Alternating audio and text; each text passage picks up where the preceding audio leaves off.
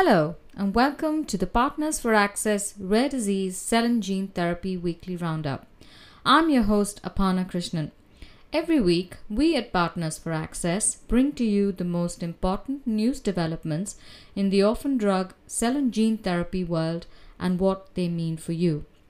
Continuing on our two-part World Orphan Drug Congress special, this week, Partners for Access Managing Partner Sophie Schmitz spoke to Diane Kleinemans, advisor to the Belgian federal government, on the origins and future of the Benelux initiative. We're joined today at the WODC meeting by Diane Kleinemans, and Diane was one of the instigators of the Benelux agreement, so very happy to have you with us today. Can you tell me, Diane, tell us a bit about your role and your background? So I am a medic. I'm a physician as background.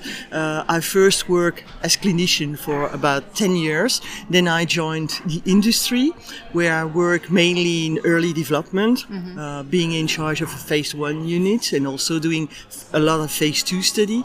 And then not only in Belgium, but also abroad in the UK, in Switzerland and France.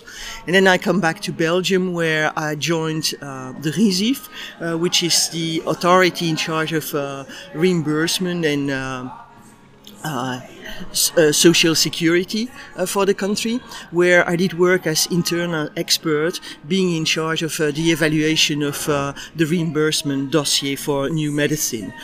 And now recently, when I say recently, is already 4 years ago, I joined the cabinet of the Minister of Public Health and Social Security as advisor, where I'm mainly in charge of dossier related to clinical trial, but also human body material, and also one interesting and important, exciting dossier for me is the Benelux initiative. Excellent. So can you, we're very familiar with the Benelux initiative, but maybe some of our listeners won't be. Could you explain that briefly? What is it? Actually, the Benelux initiative is an initiative to stimulate the collaboration between various member states to do various things together, but the main objective is to provide an early access to innovative medicine, and in particular orphan drug, to all the patients, and this in a way that is sustainable for our social security system. So within that collaboration, there are 4 principal domain of collaboration. The first one is a system of horizon scanning that we are setting up. We are also sharing information on our policy, our objective, and so on. We do joint HTA for the selected molecule based on the horizon scanning. And at the end of it, when we have a common assessment and a common opinion with regard to the added value of the molecule that was assessed or the product that were assessed, we can start joint negotiation with the company involved in order to have the better and also a fair price and a better condition for the patient. That's our objective. It's a very ambitious initiative. Yes. Tell us about some of the successes you've had so far. I will say there are certainly success in the domain of horizon scanning. We have developed a methodology with the help of the Center of Excellence in Belgium. We are now creating a sort of international society to set up that system, and the system itself will be launched at the beginning of next year. Our great success is that the success of the initiative, I will say, in the sense that Benelux is today 5 countries. There are 5 members, but with regard to the horizon scanning, we have about 15 or 16 countries which are interested, and not only European countries. There are some countries from outside of the EU. That's one big success. I think the other big success is the number of joint HTA that we have performed until now with different methodology. It's about 15 that we have done until now, which I think is quite good, and they are used which is also important.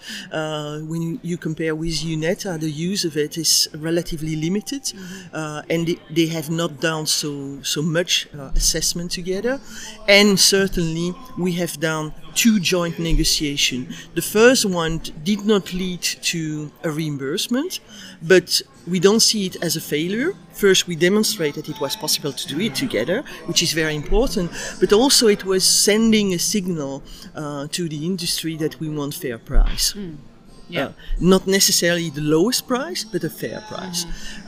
The second one, that was this year, lead to an agreement and a reimbursement at the same time in various countries. So that was a real success for us. Fantastic. Yeah. And I can imagine with 5 countries, it's quite challenging to get some common ground. So what are some of the challenges that you've experienced with the Benelux Agreement so far?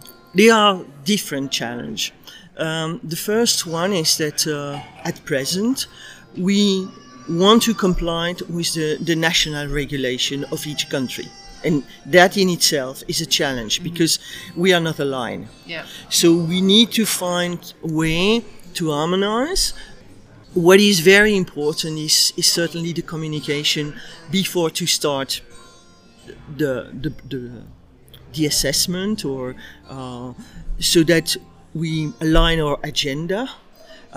We discuss about what is the common objective, what do we want to achieve, but we have also a lot of communication with the company which is involved, so that they know exactly what to expect, what will be the calendar.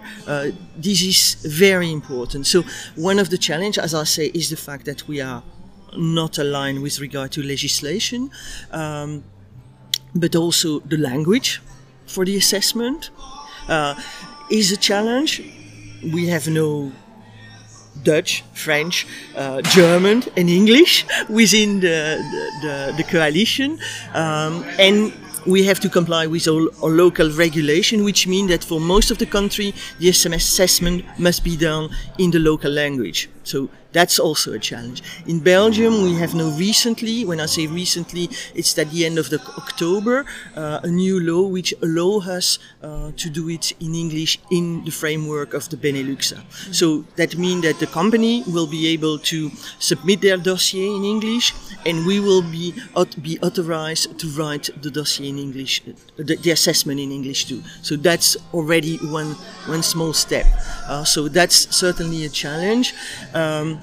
At present, I will say that it's probably more time consuming than a standard national assessment, because there are all these adjustments that are required. Excellent. Sounds like you're going to have a busy time ahead. Certainly. And tell us a little bit about this conference. What are you hoping to see today? The first reason why I am present here is because I have to do 2 presentations. I did one yesterday. I was part of a panel around the EU proposal for HTA and scientific advice. So I was part of the panel, and today I will do a presentation about Benelux. So that's why I'm here.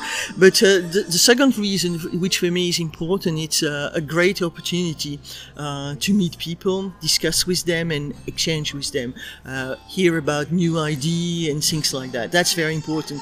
I think all the countries are presently facing the same challenge at the level of the authority. It's how shall we face all these budget challenge?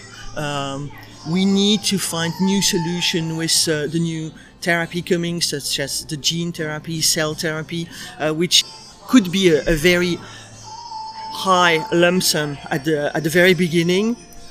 We have to find new way for payment and reimbursement. And so having the opportunity to meet other people from other countries who have other ideas, this is very useful. Excellent. Thank you very much for your time. You're welcome. Thank you. Recently, the European Parliament voted on amendments to the Health Technology Assessment Regulation. P4A's Christina Potion analyzed the key areas of joint clinical assessment and scientific consultations and their implications for manufacturers in a briefing document. Read more at Partners for Access website.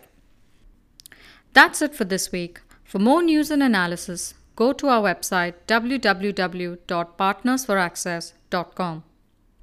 Subscribe to our podcast from iTunes or wherever you get your podcast, and do share your thoughts in the comments section.